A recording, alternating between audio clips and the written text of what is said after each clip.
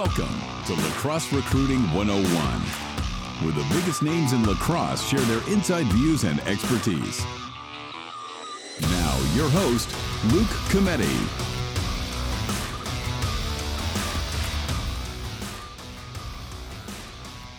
In this episode of the podcast, I sit down with Dan Sheehan, Lemoyne College head men's lacrosse coach.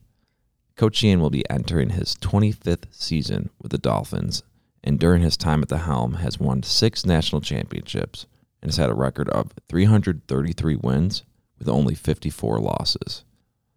Coach Sheehan and I cover a wide variety of topics, including how Lemoyne went about this fall after an undefeated 2021 season, which was capped off with a national championship, where they are from a recruiting standpoint and how they usually go about the process, and what he looks for in recruits to come in and help Lemoyne lacrosse continue their tradition of success.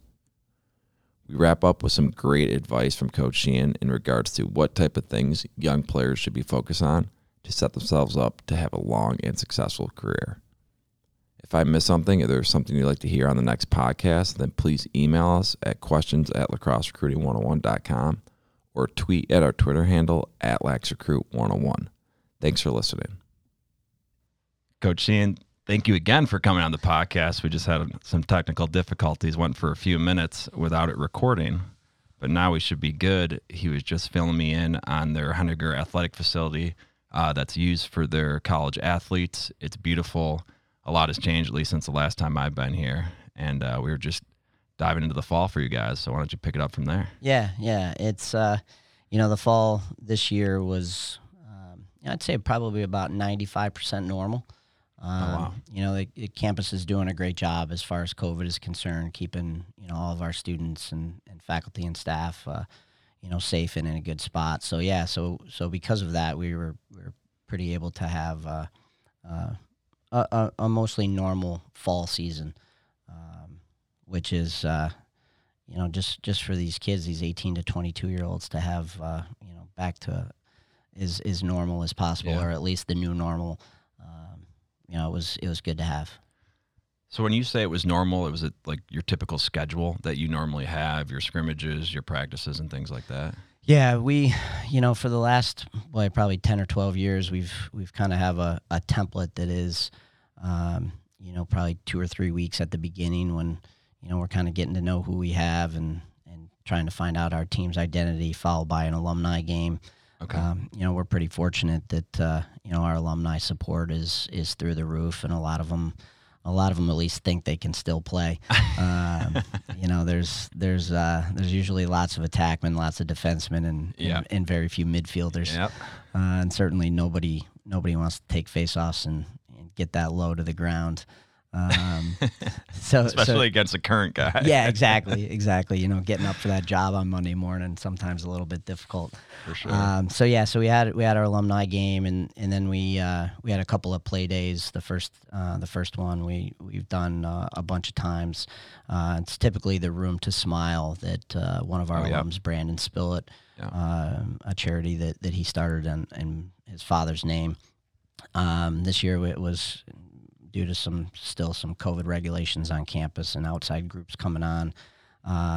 It was still Lemoyne, RIT, and OCC, nice. minus the Room to Smile piece of it, but we hope to have them back next year. And then, we had the pleasure of having Binghamton and Canisius come down a couple weeks after that to kind of wrap up our fall season. Sweet. Yeah, so it sounds pretty full. And, I'm just wondering, this isn't your first time entering a fall like this, but you guys are national champions last year.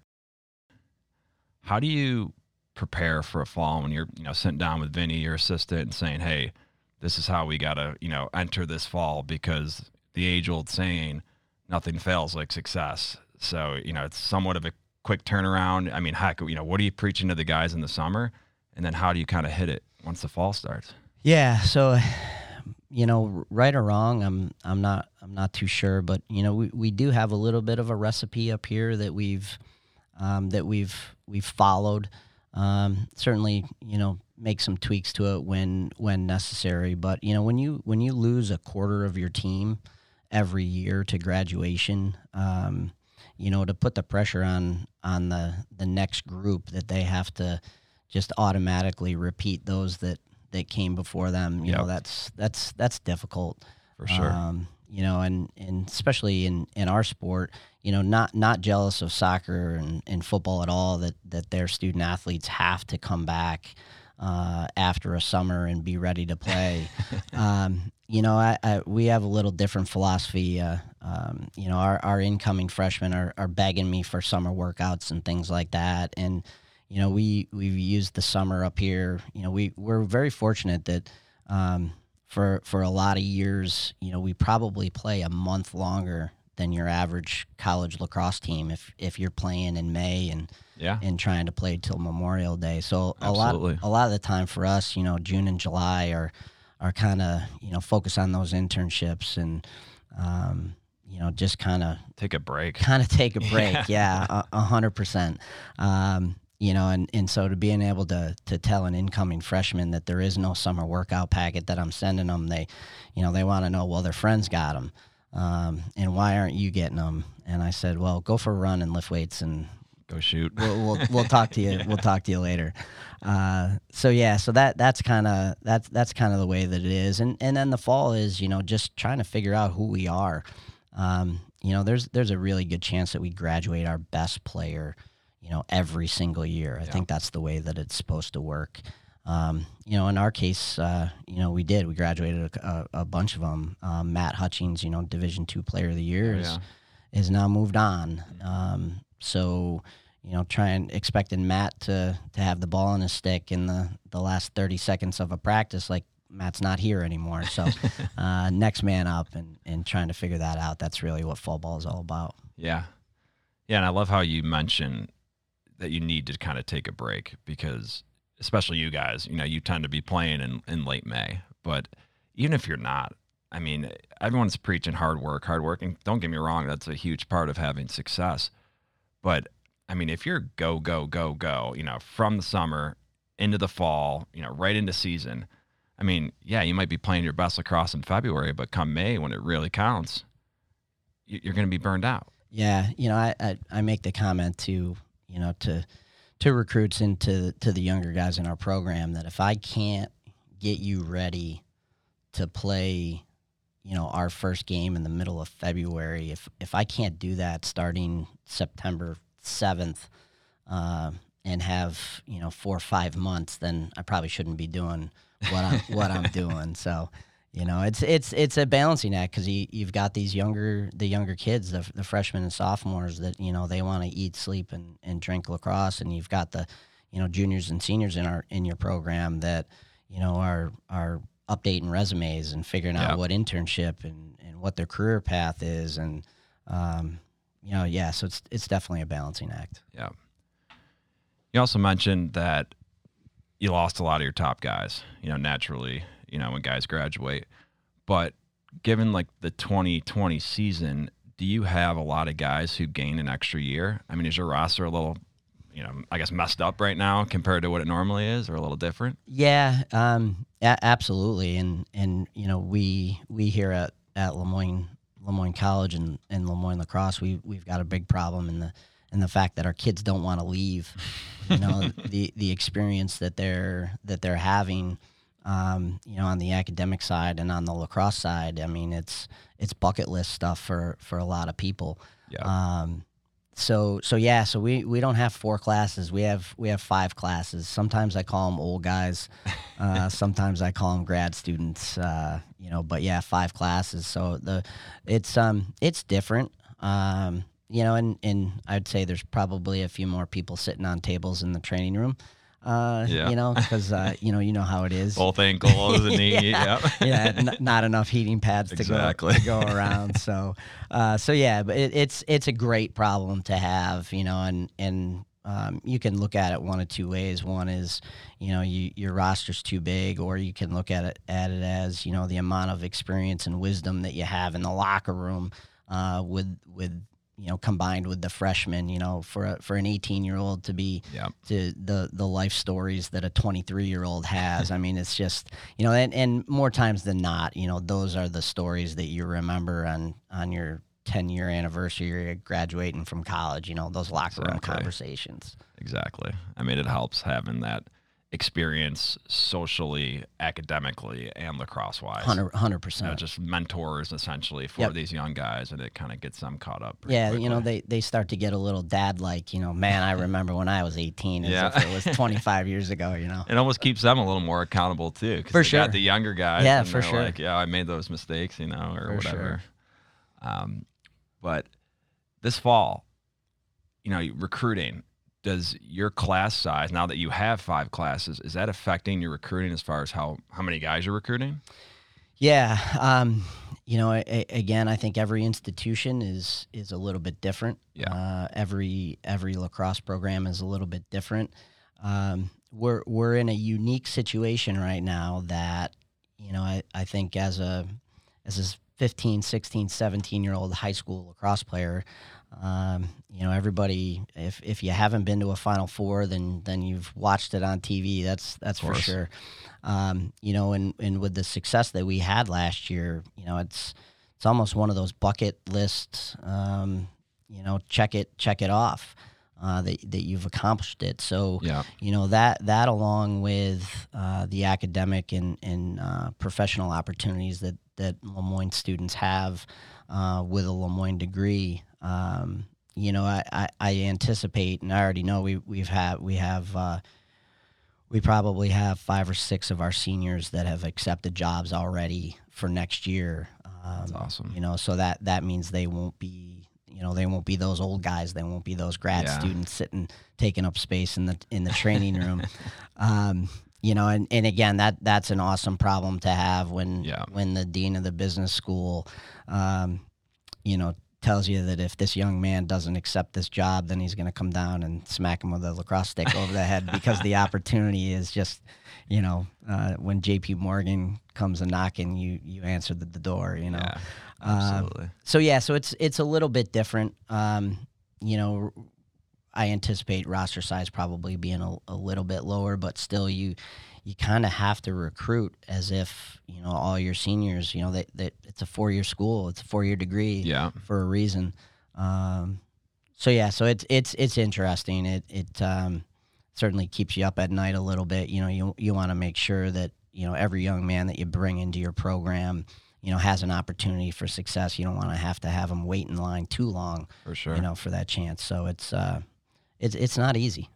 No, it sounds like quite a balancing act. No, not knowing, if these seniors are going to get job offers. I'm sure it's not all lined up for when you're ready to start recruiting and offering kids. So you have to maybe kind of gauge and, go with your gut to say, hey, we may have to take a chance on this kid. We may have some guys staying, or, we may have to recruit a couple extra kids, or how it may be. Yeah. It's, I think back to 1995, and if I had told my father that after I walked across the stage that I was going to turn down a job offer, I'm not sure that would have gone over so well. But again, it goes back to the academic side here, and a lot of our kids in the Madden School of Business, their internship opportunities are leading to job offers, and with that extra year of eligibility that the NCAA gave them, these kids have an opportunity to say no. And that's not an easy decision. It's not a decision that a 21-year-old can really make on their own or with Coach Sheehan. So a lot of times it's family discussions. Yeah, and I'm sure you're just supportive either way. Yeah, 100%. This fall, we're talking about things getting back to normal. You had a normal fall ball. How was recruiting? How did recruiting look? Was it good to be back on the field, actually watching guys? I'm not sure what the rules were specifically for Le Moyne. I don't know if you had the extended dead period like Division I, but I'm sure it wasn't the same regardless. Yeah, we don't have the same rules. Our timeline is a little bit different than it is at the Division I level, just by a couple of months. Okay. But for us, that we got to stand in line. We're not at the front of the line when it comes to the best players in the country. Yeah. So there's a lot of chips that have to fall prior to us getting involved. So, and rather, it's really not for us finding the 12 best players that that an organization or club coaches rank. It's about finding the right guys to fit into the Lemoyne College lacrosse culture that we've tried to create here. The right fit here at Lemoyne College, academically and socially. So, there and just when you think you have a system that that works, all of a sudden a global pandemic strikes and you've got I've seen it in my own house with my own children. You've got kids that really didn't have much of a junior year and none of a senior year. Absolutely. So you again, for us, it's we want to find the right fit, and we want to find guys that have an opportunity to have success. We're lucky that we're not trying to just put jerseys on bodies. Yeah.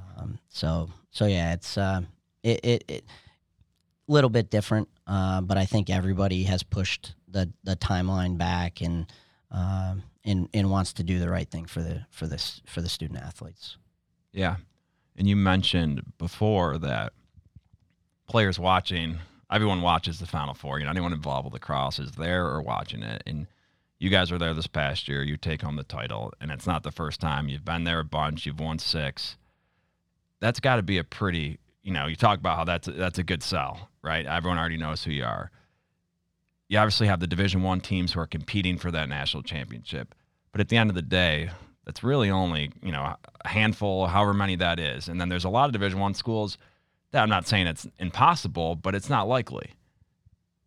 Do you find guys say, hey, I could go be going 500 every year at this program, or I could go win a national championship, one of those bucket list, items that you talked about, have a great experience. So I guess what I'm getting at is, do you have players kind of specifically being like, hey, this is the route I want to go? Or is it sometimes, you're, hey, this is what we can offer. And they're like, wow, I didn't think about that. Maybe, that seems like the right fit. Yeah. So a couple things, I'm sure different than my kids. Nobody grows up in well, maybe my house is a little bit different just because of my job, but nobody grows up in the backyard, running around having Division II mini stick games. Yeah. There's a lot of Syracuse versus Duke and Virginia versus Hopkins in the backyards of a lot of houses all over the country. So, that mainly really what we're looking for is competitors. And I think that, at the end of the day, if you are a true competitor, I don't know that 3 and 10 fills those competitive juices. And gives you a good experience. Yeah. And again, to be able to craft that message to get across to a 16 or 17-year-old that, they think they're majoring in, midfield bounce shots and poke checks. But I'm not sure that there's any schools in the country that you can major in, making saves or picking up ground balls. So, to be able to talk to a family and talk to a 16-year-old and say, hey, listen, this is what you're going to learn beyond the lacrosse field when you are competing to be the very best. Yeah. And for us, I think it's a sell. And, there's a lot of kids that are very, very talented standing on the sidelines at all 70 of the Division I schools out there that are unfortunately never going to have an opportunity to play. And we like to think that we're an alternative to that. My roster, there's no doubt about it. My roster is filled with Division I players. Oh yeah, and it has been. Yeah, absolutely. I mean, probably the worst thing that anybody can tell me is a high school or club coach when I call and ask about a young man, and they say, "Oh, he's a Division I player," and I say, "Yeah, that's why I'm calling you." So, yeah, that's a little frustrating, little chip on the shoulder, but.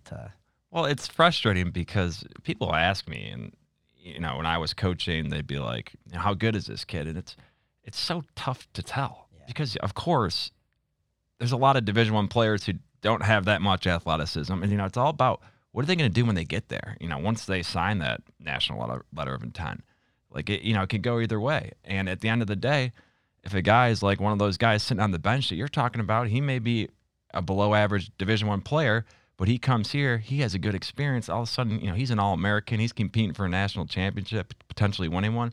I mean, it could go two ways. So it's like tough to say, he's a D1 player. I don't even. Yeah, I mean, you think about it, in I don't think a lot of people think about this, but if your best attackman is a left-handed attackman, and you're a left-handed crease guy, like that's not a great fit. Yeah. That's not a great fit. A lot of cross crease passes. That doesn't happen too often against good defense. Yeah, so that's tough, and sometimes that's the difference on whether you play, whether your son plays, in those things. All the kids develop at different rates.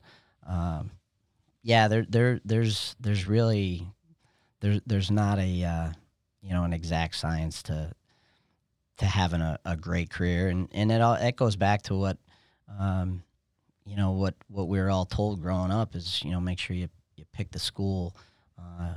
What happens if you couldn't play anymore? Are you at a place that that's a good spot for you? Yeah, that, and also, I mean, maybe not here at Le Moyne because you've been here for what is your 24th or 5th season coming up, but at a lot of schools they'll get recruited by an assistant coach and they love him, maybe not love the school, and that coach is gone in a year or even before they get there. Yeah, and that happens. So they always say, you got to go for the school, and I guess the program to an extent, but definitely the school, because they are student athletes. Right? Yeah, and I think the most successful schools out there, if you look at what the Ivy Leagues have done over the past 5 or 6 years, I think there's starting to be a little bit more appreciation for life after the sport. Pretty tough to turn down a college coach when he's you're sitting in his office or he's sitting in your house and he's telling you about whether it's the long red line at Cornell. Yeah. Exactly. I mean, it's tough. Yeah. Hey everyone, real quick, this episode of the podcast is brought to you by ProFilmReview.com. This is an awesome service for youth and high school lacrosse players, which gives you the opportunity to have your film broken down by a professional player and or coach of your choosing. As a player, you get a ton of game film throughout the year, and most of the time it's only used for like a couple 3-minute highlight videos. Why not get the most out of that film? ProFilmReview.com is a super easy process where the professional focuses on you, what you did well, your opportunities to improve, and specific things you can work on to better your game. Visit ProFilmReview.com and use the code LR101 to receive 25% off your first review. We have someone listening right now, let's say, who's didn't know a lot about Le Moyne, now does, whether it's a player or a parent of a player. How do you have them, what's your preferred way to have them reach out? Do you like seeing highlight films? Do you have a questionnaire? Do you have all the above? How do you go about that? How do you have your potential players go about that? Yeah, so, first of all, I think to acknowledge this, all these 16, 17-year-olds and their parents, they have a major problem, and I don't know that they spend a lot of time thinking about it. And that problem is there's just so many of them, and there's so few opportunities out there. If you're just narrowing yourself to the Division I schools, there's 70 Division I schools, there's 6 Ivy Leagues, 3 military academies, 15 schools in geographic locations that you'd never consider, and then all of a sudden, that list is wait a minute, there's not that many places for, if you're the best kid in your town, congratulations, that's one town, and doesn't mean a whole lot. Yeah. So, a timing of it is a lot, understanding exposure. There's 2 types of exposure. There's good exposure and there's bad exposure. I've done it. You've done it, and we've all seen it. Halftime of a 40-minute running time summer club game, and the sidelines picks up their chairs and moves to the next field. So your opportunity for exposure was 20 minutes on a 95-degree day in Baltimore, and you're one of 7 midfielders, and you got 3 runs. Or you're an attackman and your face-off guy is losing every face-off. Yeah. I mean, how do you? That's your exposure. So it's it is difficult. It really is. But so timing is important, and when you put yourself a 2024 that sends me an email, like we're just now getting started on our 23s. Yeah. So there's not too much that's happening with that 2024 email that comes in my inbox today. Not enough time in the day, I imagine. No, there's not. And everyone always talks about highlight tapes. Keep it under 4 minutes. Make sure the music is good. Blah blah blah blah blah. A defenseman that their first 3 clips are clearing the ball, like you don't watch more than 30 seconds. Because you're a defender. I want to see your footwork. I want to see you defend. Yeah. So I don't know if it's a lack of understanding, a lack of appreciation for certain positions, but it's and sometimes there's just a lot of stuff going on in this office here, and there might be a day that I'll sit and watch 30 highlight tapes, and there might be a week that I don't watch one, depending on what's going on. So timing is everything. Yeah. You brought up a good point of players, a defender on his highlight film, his first 3 clips are clearing the ball. And I understand sometimes, especially as a defender, you're trying to make yourself look good, and to the eyes of maybe, them or someone who doesn't know a lot about lacrosse, oh, that's a cool clip. But to a coach, right, they want to see certain things. And that's why, I always advise, run it by your high school coach, run it by your club coach. Hey, is this what they're looking for? Because numerous times I've had, in the past, I've had conversations with players. I'm like, yeah, that doesn't look pretty, but that's what they're looking for. Who cares if you're going to get less likes on Twitter? Yeah. You want to get recruited, right? That's the point of it. Unless the point is to just get likes on Twitter, which maybe, or YouTube, whatever it is.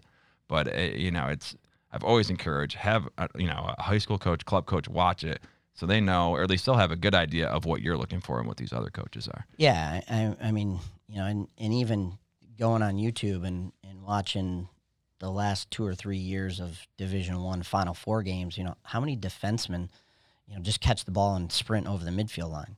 Like it just doesn't happen. You played at Syracuse. Like if that ever happened, you'd be sitting in the stands the next game. Yeah. No, exactly. So yeah, it's tough. It's tough. Yeah, it's tough for the players. It's tough for the coaches. As you're saying, you have a 24 reach out. There's not enough time. You're still, wrapping up 22s onto 23s. And obviously, every coaching staff, players are going to get lost in the shuffle, guys that probably could help your program. And that's probably tough for you as well. And I guess for a player, like, what's the best way just to go about to make sure if they want to go to Lemoyne, Coach Sheehan or Coach Alexander is going to at least see their film or see them to some extent to make the decision of whether they're going to pursue? What's your advice there? Yeah, well, number one, I think it's probably not understanding, what our inboxes look like, not just here at Lemoyne. I'd imagine that schools all across the country. Yeah. Don't be afraid to send a couple. The worst thing that can happen is we can delete it or put it in a folder, somewhere. So if there is an interest, and then the other thing is tell me, give me an idea that you're not just looking at Lemoyne for lacrosse. Talk to me about something else. Is there a connection?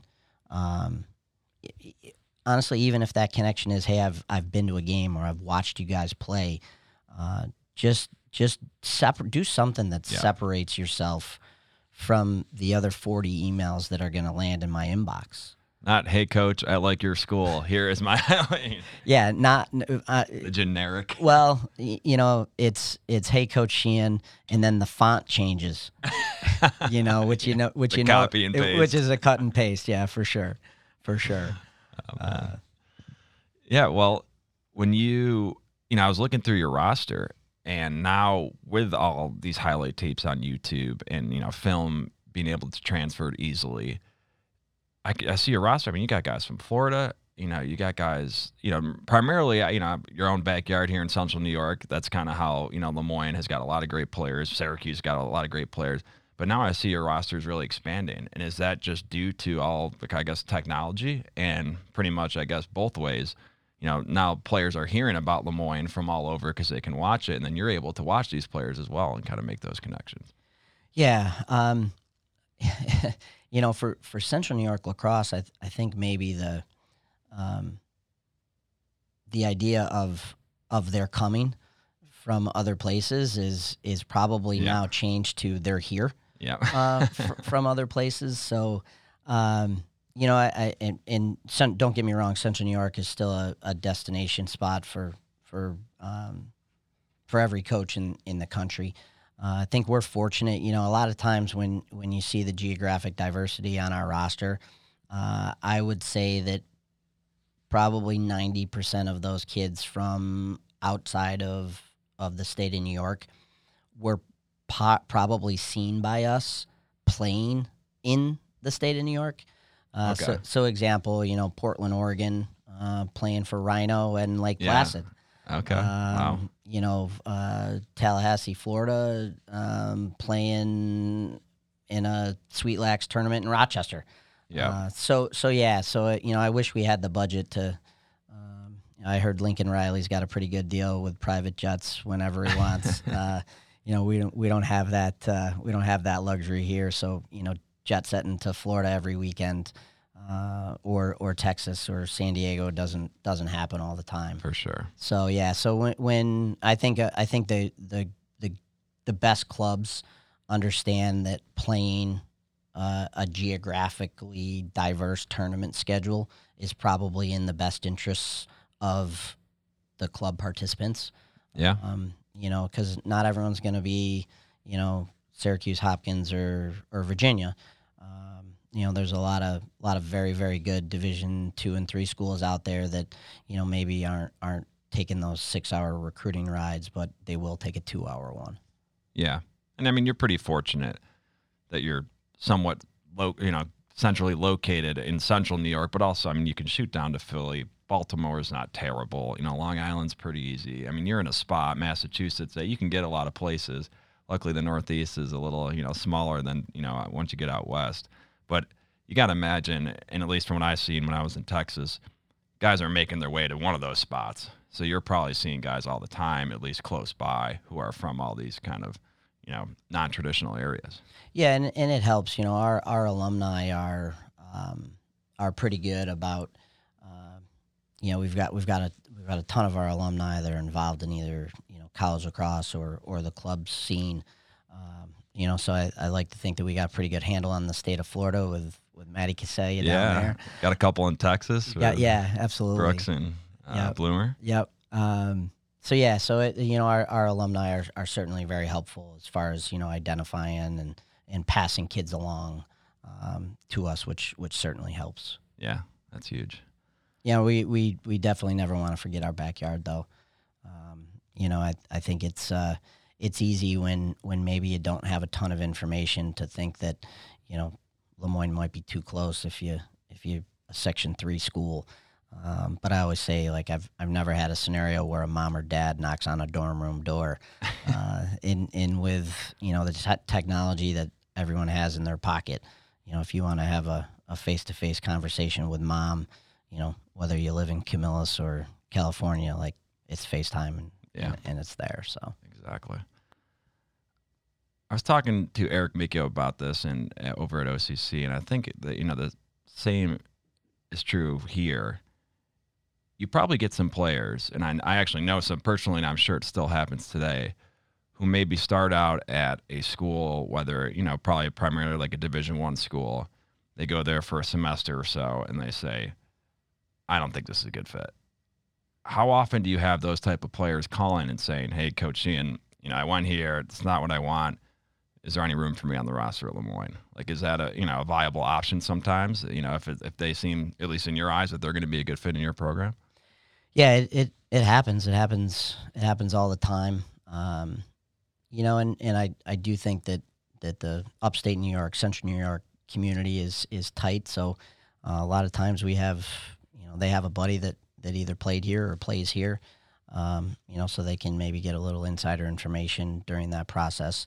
I do think it's a difficult way to build a program, sitting around now with the transfer portal, and we honestly, we don't spend much time at all, looking at that. I think we've been a program here where, if you consider recruiting the NFL draft, we kind of enter the draft at like the 5th or 6th round, and we're looking for best available or best overall athlete at that point in time, and then we over the last 25 years, the staff that we've been able to put together here, at different times do a fantastic job of developing talent. So it happens, but we don't, our recruiting philosophy is, well, don't touch that position because it will fall in our lap in January or August. I think that could be a little dangerous. And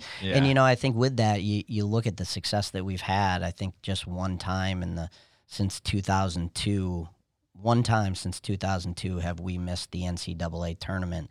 And so I don't think you leave that to chance. Yeah. By looking at the waiver wires or the transfer portal. So, sure. But at the same time, we've had some kids that have had a tremendous impact on our program, that have come to us, after attending a previous institution. Yeah. All right. Before we wrap up here, I like to give some general advice. Obviously, are you giving it or no? I like to get some okay. some general advice, especially to younger players, because especially once they start hitting that later middle school, early high school, and the pressure's somewhat on of like, oh man, if I'm going to play in college, I got to get recruited. What should I be doing? Should I do this? Should I do that? I mean, obviously, you've had a tremendous coaching career so far, and you have 2 sons. One playing for you here, one at Cornell, both playing at a high level. What's the first thing that kind of comes to mind for these, maybe middle school into high school players? What should they be focusing on, or what should they not worry about? What's your advice there? Yeah. I think that, probably a little oversensitive on my end, never making the kids, do anything. I think they're setting themselves up for major disappointment if there's not a love for the game. Yeah. Just because you paid for a club team doesn't mean your son has to love it. So I think that, a general passion and love of the game. We kind of talked about this at the Open. It is okay to put your stick down. I wish every single one of my kids that plays for me here at Lemoyne would play either high school basketball, CYO basketball. I think the movements on offense and defense, and how I feel the game should be played is. And I played basketball. I never played hockey, so it may be the same. But if kids play basketball, like I would rather they play basketball for a CYO team than box lacrosse in the winter. I mean, I just think that much of what you can learn from the sport of basketball. Yeah. So don't let your kids tell you that the only thing they're going to do, they're going to specialize in lacrosse. Yeah. I think my second piece of advice would be every single young person should have a mini stick set on their Christmas list. The ability to walk around the house and just feel comfortable with the stick in both hands. I think that's huge. And if it's a mini stick that, is in the bedroom or in the basement, and their real stick is out in their equipment bag because it stinks, out in the garage, I just think the more kids, I think that, and I'm not just talking about the kids that grew up in my house. I'm talking about the kids that were in my backyard. There was a mini stick game like every day at 11 o'clock. I think my wife and I are still paying for the number of juice boxes and goldfish bags because the whole damn neighborhood was in the backyard having mini stick games. I think that's huge. Yeah. For their development. That's such a good point because we've talked about being a 2-3 sport athlete, how so much carries over from sport to sport and things you learn. But bringing up the point about, mini sticks, not only it's the same motion. It's having a stick. It's having a ball on the stick. It's cradling. It's shooting. I mean, it's all the same thing. But what? They're having a blast, right? Talking about keeping it fun. You don't need to be padded up with a, real lacrosse ball to play lacrosse. And, when I used to coach, we used to do shootouts in the backyard with tennis balls all day. Yeah. And guess what? Not that I was the best player in the world, but, I ended up playing at a high level. And I attribute it to that. I mean, we weren't playing club all year round. Yep. And it was, it kept it fun. It's the same motions. I mean, it's, don't get me wrong, that's the only thing you should be doing, but that's a great way to kind of keep it fresh, still have fun, and still get better. Well, yeah, think about this. Think about and I'm guilty of this myself. Like, this is me. Like, your kid plays club, and you drive them 30 minutes to practice, and you sit there. 30, that's a short drive for a lot of people. Yeah, you sit there and you watch practice. They get back in the car, and you start telling them, like, all the stuff that they did wrong. Like, that didn't happen when you and I were growing up. You went down the street, and if there was a fist fight that broke out because somebody slashed or took a shot, like that. Like, I think that's more the love of the game. Stuff that maybe doesn't happen as much, when kind of adults get in the way and start organizing everything. But just your neighborhood mini stick pickup game, I think, is invaluable. Yeah. And like, you're saying, I mean, sports don't lie. And you kind of said this in the beginning. Ultimately, as you're talking about all this, especially with your sons, it has to come from them. Yeah. And, that's one way to have it come from them is you're saying to, keep the love there and for, fun ways like that. Yeah. I think on most successful teams, what to do with a loss. I think there's a lot of folks out there that as a parent, it's tough sometimes, when you don't want to see your kids fail. But what you can learn from a loss as opposed to a bad win. Yeah. Oh, yeah. The reinforcement of bad habits. Tremendous. And, tremendous. Great point. All right. Well, Coach Sheehan, once again, thanks for taking the time. This was awesome. Pleasure. Yeah, we'll do it again here soon. Good stuff. Thanks for listening to Lacrosse Recruiting 101. Catch us on Instagram, Facebook, and Twitter. Have a question for Luke? Email them to questions@lacrosserecruiting101.com.